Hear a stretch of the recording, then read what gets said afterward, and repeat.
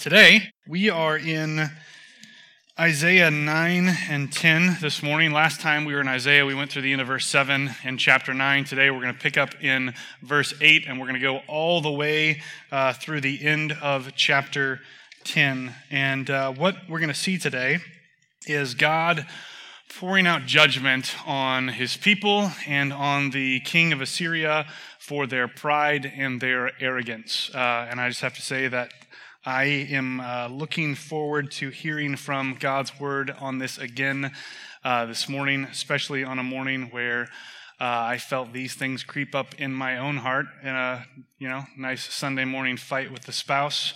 And so I'm eager to get into God's word and hear how he wants to condemn us for the pride and arrogance that's in our heart against him and against others around us.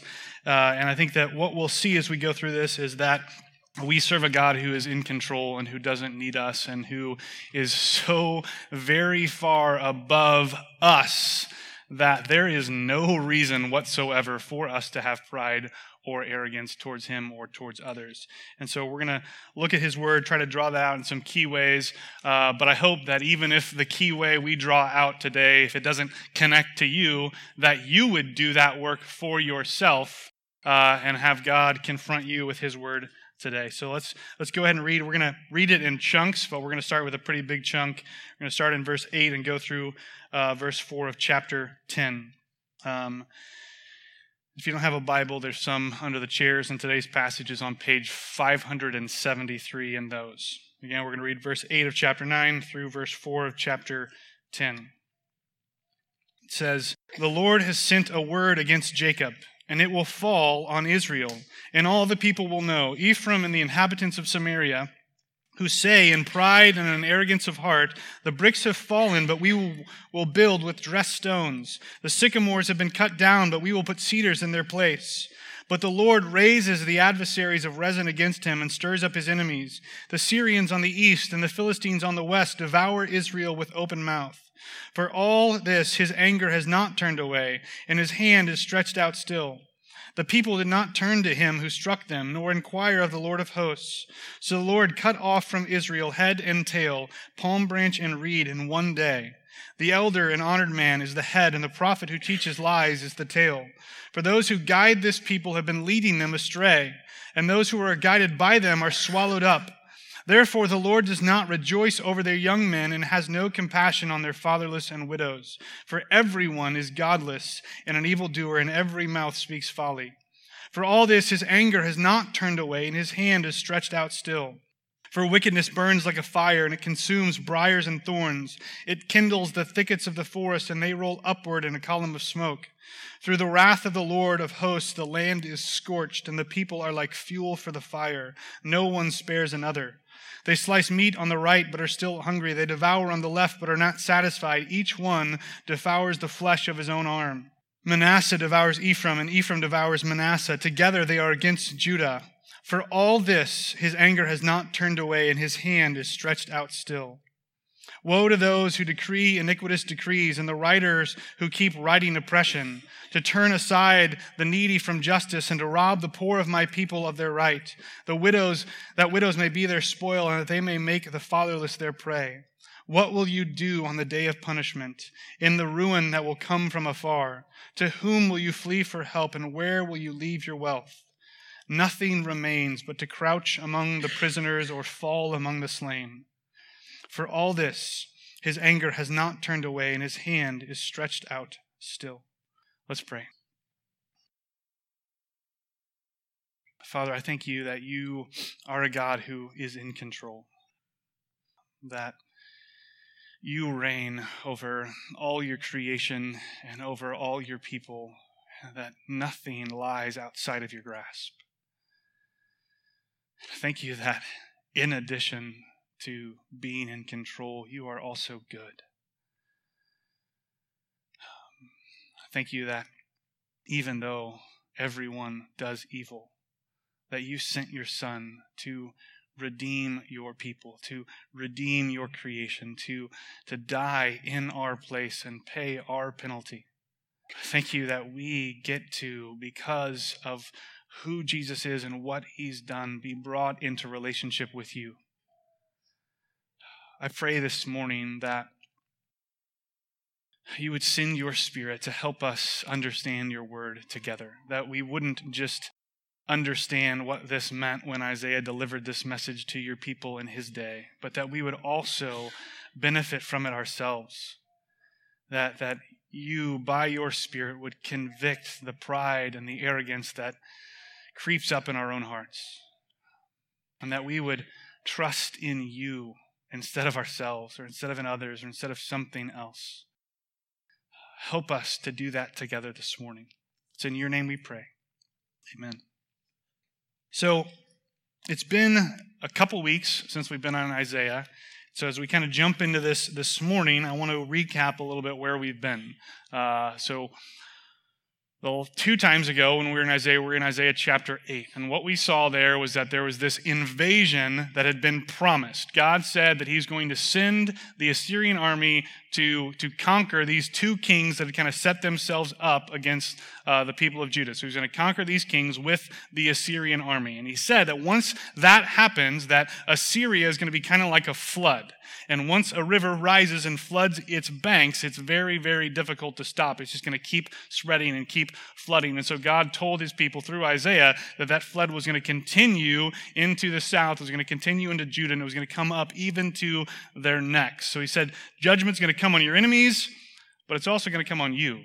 And then in chapter 9, he said that there's salvation that's coming too, though. So there's going to be this future time of judgment that's coming, but then after that, there's going to be a future time of salvation. So they got bad news, and then they got good news. But all of that is something that's coming in the future. Today, what we do is we jump back into Isaiah's present day, where he says that, hey, here's this other message that he's going to deliver to the people. So the very first verse that we read was, the Lord has sent a word against Jacob, and it will fall on Israel. So the first half of the verse is Isaiah's present time. He's saying God has sent this message out. He's received this word. This has already happened. It's already been done. So this word that he's going to deliver, he's saying it's happened. It's been given, but in the future it will fall on Israel. So all the stuff that he's going to tell us in the passage today is something that's already been told to Isaiah,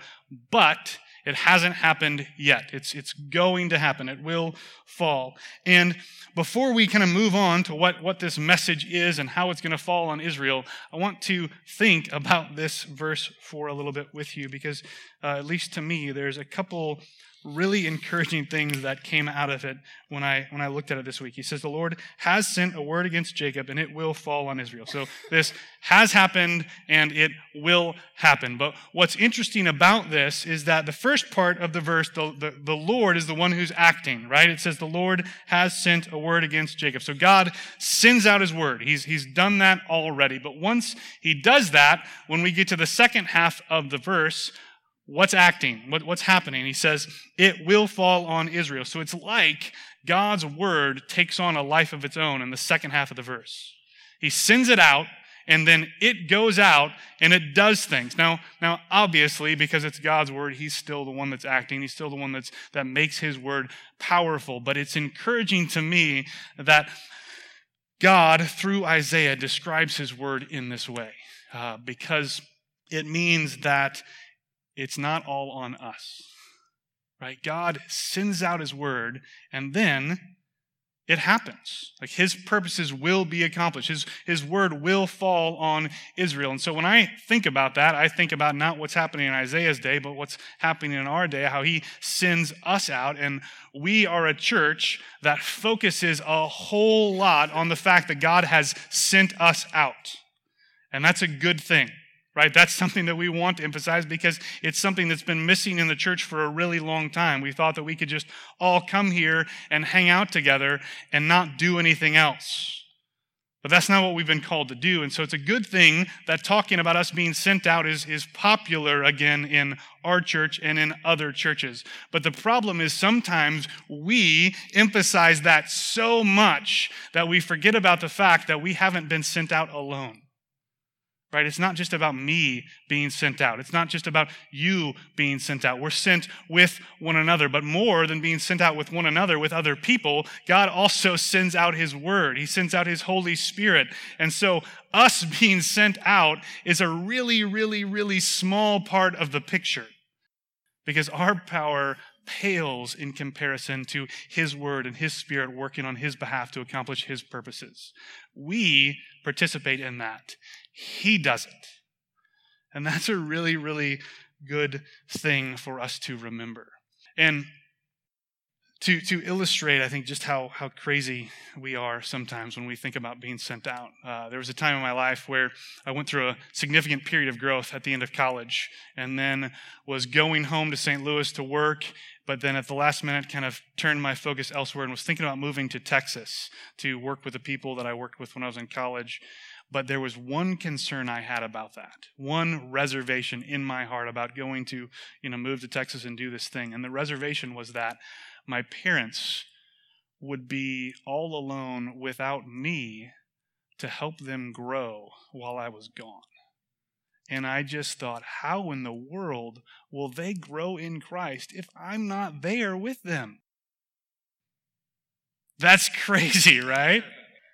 Like, God doesn't need me in their life to cause them to grow, right? He doesn't need me in your life to sanctify you. He doesn't need you in my life to sanctify me. God's Spirit accomplishes those things, and he uses people to do that. Don't hear me saying that, we just don't need to do anything. We just need to sit back and be lazy and let God work. That's not what I'm saying. What I'm saying, though, is that we need to recognize that it is far more dependent upon him than it is on us. And so the second thing that is related to the first thing, he doesn't send us out alone. He sends his word out, but it means that God is working even when we aren't there. Right? He works in people even when we don't have conversations with them. He works in people even when we don't get together with them to talk about that thing we've been wanting to talk about them about. And I know that this is obvious and that we all know this, but I think that we don't believe it enough. Because the way we approach conversations with people is that if I can just say the right thing, or if I can just say the right thing in the right way, then they'll start believing the gospel. They'll start saying no to sin and walking in obedience. If I can just convince them and persuade them, and if I can just do things the right way, then they will think, man, I'm so glad Dan said that thing to me in that really clever way. Because since he's done that, now I'm going to live my life the way that God has called me to my whole life. Thank God for Dan Bourne. We laugh, but how many times do we act as if that's actually true? I think that if we would hear from this verse that God has sent out his word and that his purposes will be accomplished, we would pray a lot more and meddle a lot less. We would trust that God is actually working and approach interactions with people as if God is actually working, and we would look for ways to participate in how God is actually working rather than thinking that we know what's best and that the way we want him to work is the way that he should.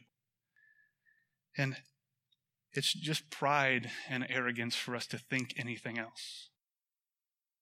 He sent out his word. It will fall on Israel. So what is this word that's going to fall on Israel? It's a word of judgment with a teeny tiny glimmer of hope that comes at the end.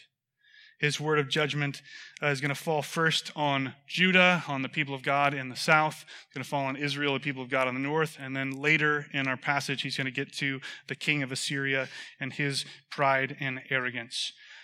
So as we read the passage, I hope that you notice there's this kind of repeated refrain that comes up again and again. He says the same thing 4 times. He says, "For all this, his anger has not turned away, and his hand is stretched out still." He says that 4 times. And what that tells us is that even though God is pouring out judgment in this passage, even though it progresses, it moves from stage to stage to stage to stage, once we get to the very end of this passage that we read, which is pretty bleak, and there's a lot of judgment poured out, at the very end of it, he ends with the same phrase, "For all this, his anger has not turned away, his hand is stretched out still." That means there's still more judgment that's coming.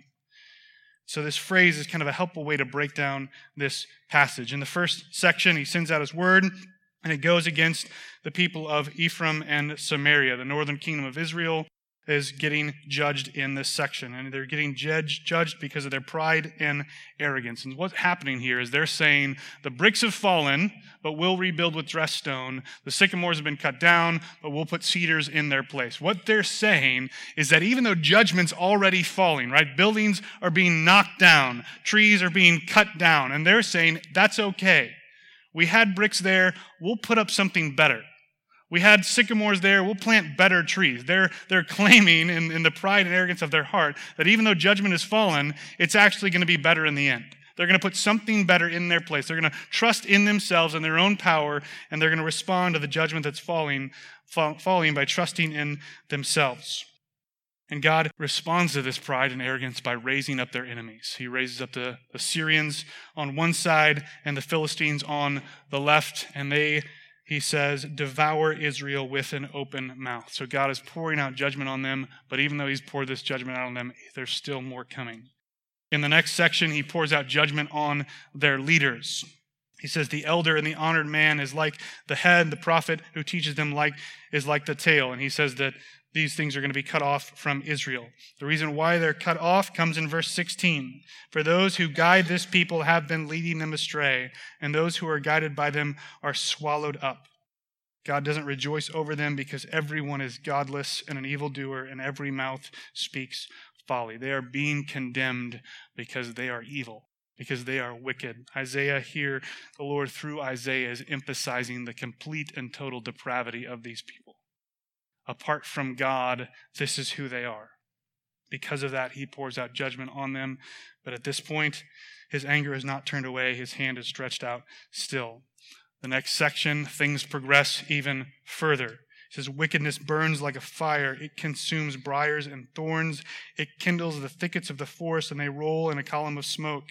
Then he says, through the wrath of the Lord of hosts, the land is scorched, and the people are like fuel for the fire. No one spares another. It says they slice meat on the right, but are still hungry. They devour on the left, but are not satisfied. He's saying that the people don't have enough, but instead of banding together, they turn against each other. Manasseh devours Ephraim. Ephraim devours Manasseh. Together they are against Judah. So the people in the north are at war with each other. Instead of responding to God's judgment by trusting in him, they fight amongst themselves and begin to look towards the south and fight against it as well. But for all this, his anger has not turned away. His hand is stretched out still. The next section, woe to those who decree iniquitous decrees and the writers who keep writing oppression, to turn aside the needy from justice, to rob the poor of my people of their right, that widows may be their spoil, and that they may make the fatherless their prey. The people are oppressing the poor and needy in this time, because what they have has been taken from them, they take from others. God responds by judging them. What will you do on the day of punishment, in the ruin that will come from afar? To whom will you flee for help, and where will you leave your wealth? The answer is there's no one to turn to, right? They've failed to turn to God, and so judgment is all that waits for them. And he says this in verse 4. Nothing remains but to crouch among the prisoners or fall among the slain. You can choose death or captivity. But for all this, his anger has not turned away, and his hand is stretched out still. So God has poured out wave after wave after wave after wave of judgment on his people because of their failure to turn to him and instead boasting in themselves. But even at this point, even though judgment has progressed thus far, he still has not turned his anger away from his people. And part of that is because of what comes next. He's going to pour out judgment on Assyria. This is what comes in the next section. If you look down at verse 5, we're going to read this kind of next chunk where he pours out this judgment on Assyria. He says, Ah, Assyria, the rod of my anger, the staff in their hands is my fury. Against a godless nation I send him, and against the people of my wrath I command him, to take spoil and seize plunder, and to tread them down like the mire of the streets. But he does not so intend, and his heart does not so think, but it is in his heart to destroy and to cut off nations, not a few. For he says, are not my commanders all kings? Is not Calno like Carchemish? Is not Hamath like Arpad? Is not Syria like Damascus? As my hand has reached to the kingdoms of the idols, whose carved images were greater than those of Jerusalem and Samaria, shall I not do to Jerusalem and her idols as I have done to Samaria and her images? When the Lord has finished all his work on Mount Zion and on Jerusalem, he will punish the speech of the arrogant heart of the king of Assyria and the boastful look in his eyes. For he says, by the strength of my hand I have done it, and by my wisdom, for I have understanding. I remove the boundaries of peoples and plunder their treasures. Like a bull, I bring down those who sit on thrones. My hand has found, like a nest, the wealth of the peoples, and as one gathers eggs that have been forsaken, so I have gathered all the earth. And there was none that moved a wing, or opened their mouth, or chirped. Shall the axe boast over him who hews with it, or the saw magnify itself against him who wields it? As if a rod should wield him who lifts it, or as if a staff should lift him who is not wood. Therefore the Lord God of hosts will send wasting sickness among his stout warriors, and under his glory a burning will be kindled, like the burning of fire. The light of Israel will become a fire, and his Holy One a flame, and it will burn and devour his thorns and briars in one day. The glory of his forest and his fruitful land the Lord will destroy, both soul and body, and it will be as when a sick man wastes away. The remnant of the trees of his forest will be so few that a child can write them down. In this passage, God is pouring out judgment on Assyria, and he's also reassuring his people. He's reassuring his people that even though Assyria has come down and nearly wiped them out, he is still in control. God still reigns over this, and Assyria isn't doing something all of their own accord. They're simply doing what God has told them to do. But he's going to condemn Assyria for their arrogance and their pride. So in the first part of this section, what's happening here is God is just announcing the fact that Assyria is doing what he wants them to do. Assyria is accomplishing God's purposes. And this is a point where you might think, right, if God is commanding Assyria to do these things, if he's the one that's in control, if he's the one that's causing these things to happen, then how can he turn around a couple of verses later and pour out judgment on Assyria for simply doing what he told them to do? Right? That's a good question to ask. If God told them to conquer Israel and Judah, then how can he judge them and condemn them for conquering Israel and Judah? Well, he answers that question for us in verse 7. He says, but he does not so intend, and his heart does not so think, but it is in his heart to destroy and to cut off nations not a few. For he says, and then he goes through this thing that the king of Assyria says. So what he's trying to draw out here is the reality that God called Assyria to do this. He used Assyria to do this, but the way that the king of Assyria accomplished God's purpose was not in a righteous way. The king of Assyria boasted to himself, or in himself, that he was accomplishing these things. It was his desire to take on these nations and to take them out. And so he's sinning because that's what he wants to do, not because God told him to do that. God's just using the desire that the king of Assyria already had to conquer all these nations. And once he's done doing what he wants him to do, God is going to crush Assyria and stop them from continuing to destroy and cut off nations. The boast here of the king of Assyria, where he says, he's not Calno like Carchemish, Hamath like Arpad, Samaria like Damascus. What this is some good old-fashioned geographical smack talk. What he's doing is he's going from places that are further away to places that are near. He's saying, if I conquered this place that was close to you, have I not also conquered the one that was further away? And so he moves from the close place to the far place, to the close place to the far place, till he finally gets right on their doorstep. Is not Samaria like Damascus? He's saying, I'm right on your doorstep, and all these nations between us have been wiped out by me. He's taunting the people of Israel, or the people of Judah, that he's conquered everyone else but them. And the main part of this section comes in verse 12. This is what he wants to communicate. When the Lord has finished all his work on Mount Zion and on Jerusalem, he will punish the speech of the arrogant heart of the king of Assyria and the boastful look in his eyes. God, this is what hasn't happened yet, right? We went through that refrain For all this, his anger is not turned away, his hand is stretched out still. The thing that he's waiting to accomplish is crushing Assyria. And that's going to happen once Assyria is done doing what God wants them to do. And then God responds to the boast of the king of Assyria. He says, by his strength, he's done it. He's removed the boundaries. He has done all these things. He's emphasizing his power in response to the boast of the king of Assyria. And the main idea is in verse 15.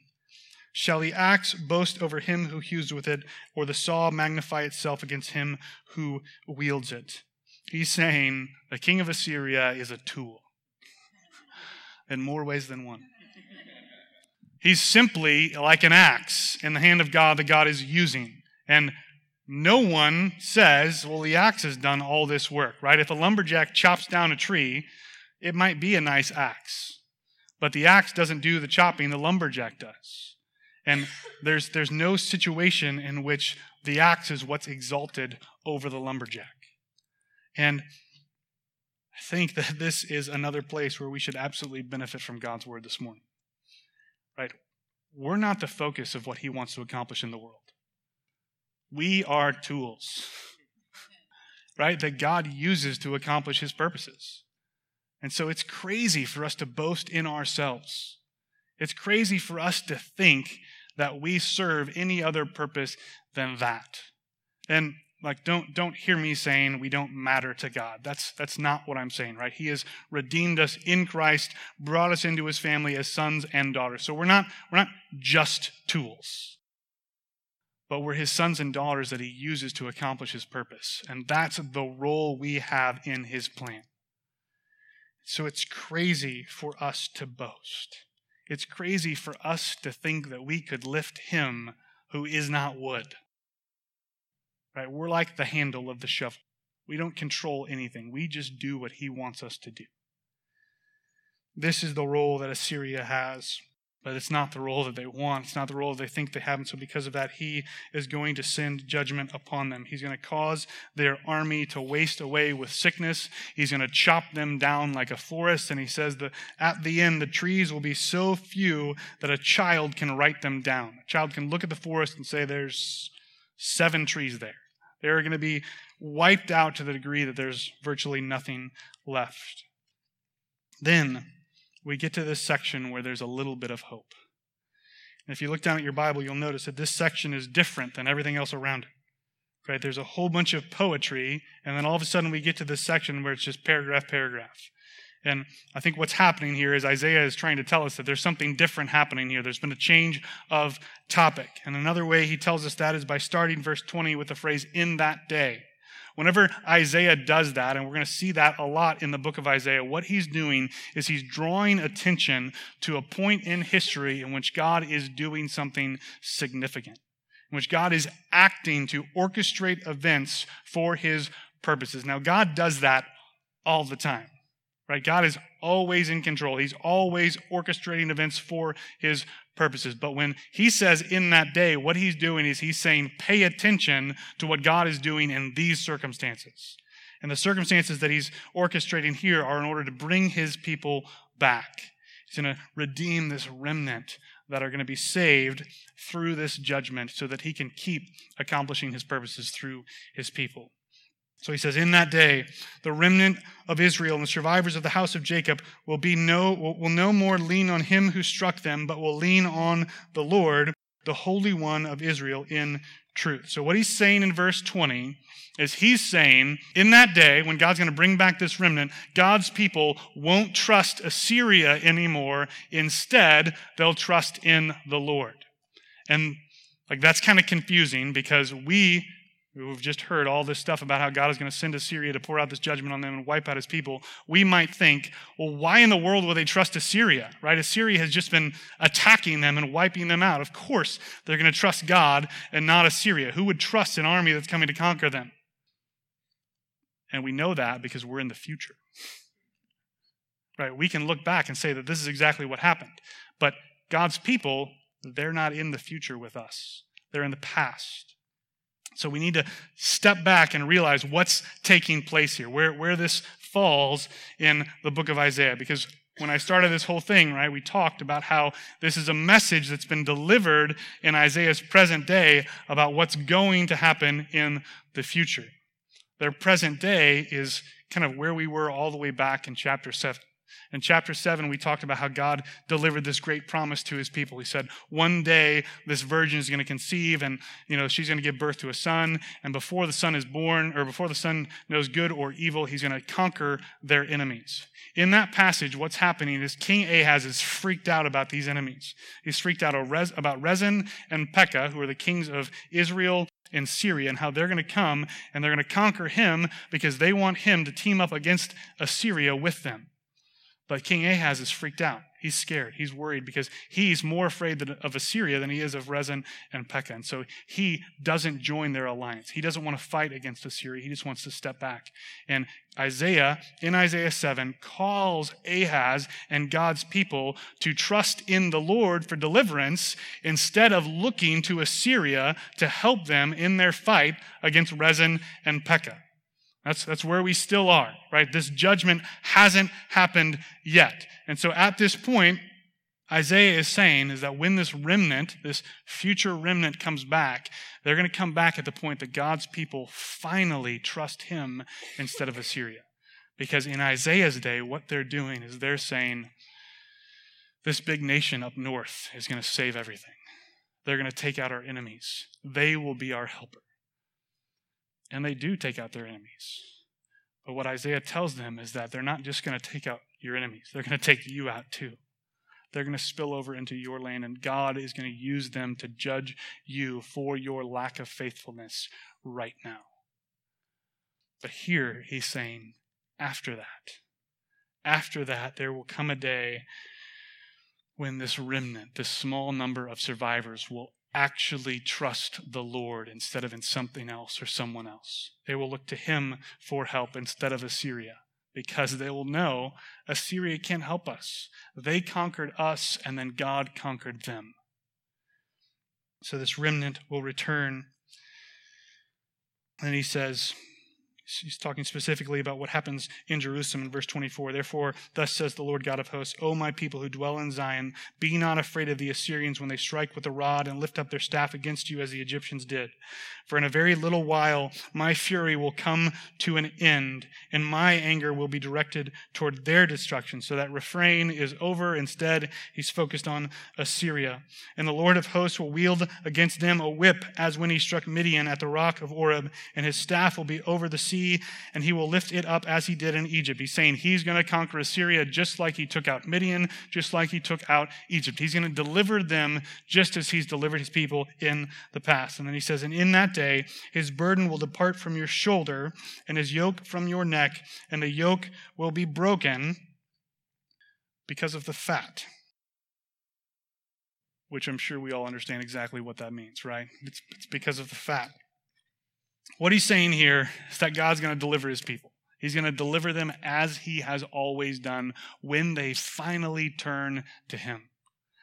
And this image that he gives at the end is, I really like it. What he's describing is he's describing an ox that gets so fat that the yoke that's around its neck just breaks off. He's saying this is what you're going to be like. You're going to be like a giant fat ox. And the king of Assyria is going to be like a yoke, and you're going to swell to such a huge capacity that he's not going to be able to control you anymore. What he's saying, I think, is that he's going to return to his people. He's going to pour out blessing on them again because they've returned to trust him. And in their prosperity that the Lord will provide, Assyria won't be able to contain them anymore. God is going to strike down Assyria, and he's going to return to bless his people, and they're going to get fat on that blessing. But this hasn't happened yet. Before this comes, before this remnant returns, Assyria is going to come. And that's what the passage closes with. He says, he has come to Aith. He's passed through Migron. At Michmash, he stores his baggage. They have crossed over the pass. At Geba, they lodge for the night. Ramah trembles. Gibeah of Saul has fled. Cry aloud, O daughter of Galim. Give attention, O Laishah, O poor Anathoth. Madmenah is in flight. The inhabitants of Gebim flee for safety. This very day he will halt at Nob. He will shake his fist at the mount of the daughter of Zion, the hill of Jerusalem. What he's describing here is he's describing geographical locations that get closer and closer to Jerusalem. This is the Assyrian army advancing, and when they get within the sight of Jerusalem, they shake their fist. They're taunting. They're celebrating the fact that they are about to conquer God's people. But, verse 34, behold, the Lord God of hosts will lop the bows with terrifying power. The great in height will be hewn down, and the lofty will be brought low. He will cut down the thickets of the forest with an axe, and Lebanon will fall by the majestic one. They're going to get close to conquering God's people, but God is going to conquer them. He's going to wipe them out, Isaiah says, with terrifying power. So what's happening in this passage is God is calling his people to trust in him rather than Assyria. He's calling them to trust in him rather than anyone or anything else. He's saying, though, that that's not going to happen. The judgment's going to come, but even though the judgment comes, God is still going to be faithful to his people, even though they've been faithless to him. He's going to deliver this small remnant and bring them back to the land and bless them and cause them to swell with fatness so that Assyria is no longer over them, that they're no longer under that burden. And so, to me, the picture that we get in this passage is of one where God uses an enemy to pour out judgment on his people in order to save a few.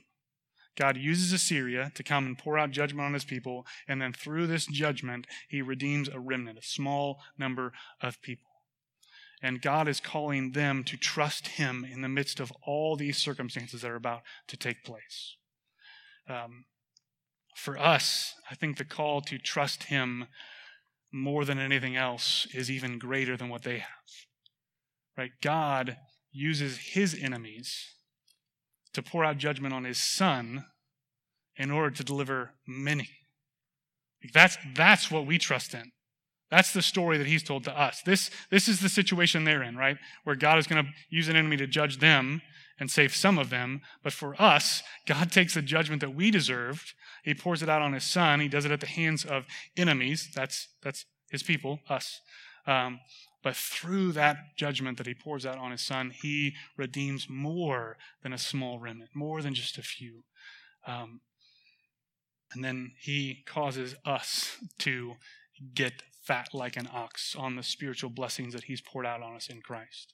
Right? He says that he's blessed us with every spiritual blessing in the heavenly places. So much so that the yoke of sin breaks off us and we're freed from it. We're no longer under its power. We're no longer threatened by it if we've trusted in Christ. It doesn't mean that we're completely free from it and we don't do it anymore, because we know the reality is that we do. That's because we give in to the pride and arrogance of our heart and think that we know what's best and that God doesn't. We decide that we don't want to be an axe in his hand. Instead, we want to make the choices. We want to do what we want to do. But it's when we submit to him and trust in him more than ourselves, more than others, more than anything else, that we serve and accomplish his purpose for us in the world. And so, as we celebrate the Lord's Supper today, I would encourage you to, first of all, be thankful for the fact that you live at a time that's past this. Right? We don't need to fear God sending an enemy against us to pour out judgment on us, because we know that he's already poured out the judgment that we deserved on his son who died in our place. And so we look to that, we trust in that it has been paid, that he has died for us, that he was our substitution. We don't need to fear an enemy coming to conquer us, because the judgment has been paid. God has finished his work. His hand is not stretched out still against us. And I would encourage you to ask the Spirit to point out to you the ways that you boast in the face of God and trust in yourself or trust in others pridefully instead of submitting to what it is that he desires for you. Pray that you would ask him to help you to know that his purposes are going to be accomplished. and that you don't have to strive and labor to do that for him, because he's going to do it and you get to participate in it. I would encourage you to spend time confessing sin. One of the things that we don't talk about a lot when we celebrate the Lord's Supper is how it's supposed to be a time of confession, not just for us as individuals. I know that often at BC we do the very somber, like just sit in your seat and, deal with your stuff. And then whenever you're ready, you can get up and come up here. That's a good thing. We should do that. But I would also encourage you today, especially as we're talking about pride and arrogance, to think about the times in which you've sinned against other people in this room, maybe very, very recently, and that it can also be a time of confession, not just between you and God, but between you and others. And that's something that we should do before we take the Lord's Supper, right? God tells us in his word that Jesus, talking to his disciples, says that we should leave our gift at the altar and go and be reconciled to our brother. I think that certainly connects to the idea of the Lord's Supper. It's something that we should not take before we've done things like that. Because he tells us that when we eat and drink of the Lord's Supper in an unworthy manner, that we're inviting judgment on ourselves. I think it's because we're making light of the sacrifice that Christ has paid on our behalf. We're making light of the forgiveness that we have in not confessing our sins, not just to God, but to other people. So I would encourage you to do those things, to spend time preparing your heart. If you haven't been to BC before, the way we do the Lord's Supper is the cup and a cracker are laid out up here. We do the Lord's Supper every single week because we believe that we constantly need that reminder of the fact that Jesus died for us. It's something that we need to trust in again and again and again. Not believe again and again and again for the first time, but to keep and continuing in faith in. And so the Lord's Supper is a tangible way we can remind ourselves to do that. But you don't need to be a part of BC. You don't need to be a member of this church. We just ask that in order to participate in it, you would be someone who's trusted in Christ. Because if you haven't trusted in Christ, you don't know what you're celebrating. So it doesn't really make sense for you to participate in that. If you have questions about that, I would love to talk to you about the Lord's Supper, about why we do the Lord's Supper, about what it means to trust in Christ. And I would encourage you, just about anyone else in here would be willing to talk to you about those things as well. So I'm going to pray, and then there'll be a few moments. Somebody will come and play some music quietly in the background to where you can do the things that you need to do to get your heart in the right place so that you can celebrate that with us. Let's pray. God, I thank you that it is by grace through faith that we have been saved. That even our salvation is a work that's dependent upon you, that you accomplish on our behalf, and that we get to walk in the benefits of. I pray that you would both protect our hearts from boasting and also convict us when we do. That we would not think more highly of ourselves than we ought, but that instead we would look to you as the only one who has cause for boasting, as the only one who has cause for pride, and that we would magnify you instead of seeking to exalt ourselves. Pray that you would help us to trust and keep trusting in the work that you've accomplished on our behalf.